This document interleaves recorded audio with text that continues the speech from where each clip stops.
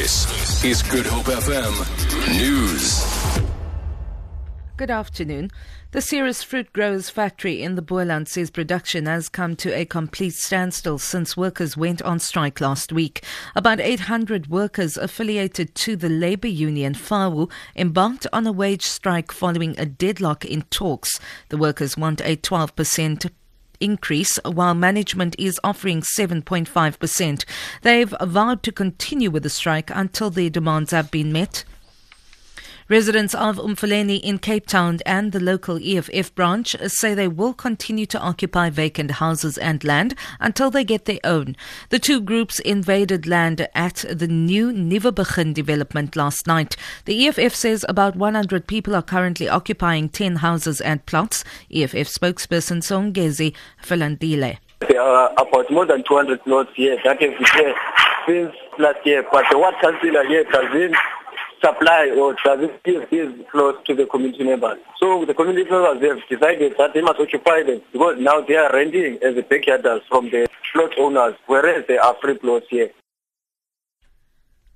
The Gupta family has denied reports that it's been enjoying preferential treatment from the state, and this led to one of its companies landing a lucrative coal contract with Eskom. According to the reports, Eskom had gone to extraordinary lengths to make sure the powerful Gupta family landed the 4 billion rand coal deal. The mining company, in which the family has shares, reportedly failed a coal quality test 4 times before landing the multi-billion rand deal. The company's Nazim Hawa says they struggled to get the contract.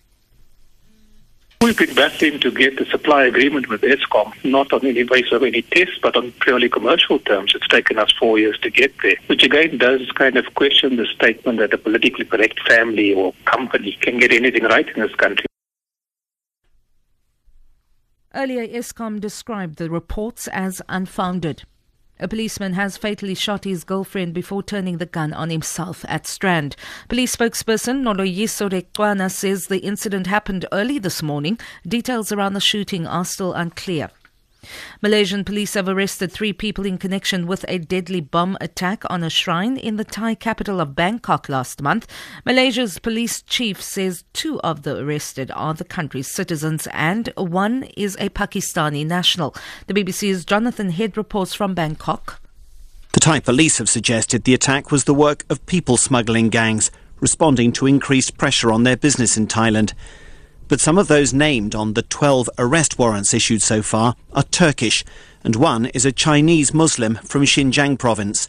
These factors appear to support a different theory, that the bomb may have been in retaliation for the controversial deportation by Thailand in July of more than 100 Muslim Uyghurs who'd been seeking asylum back to China.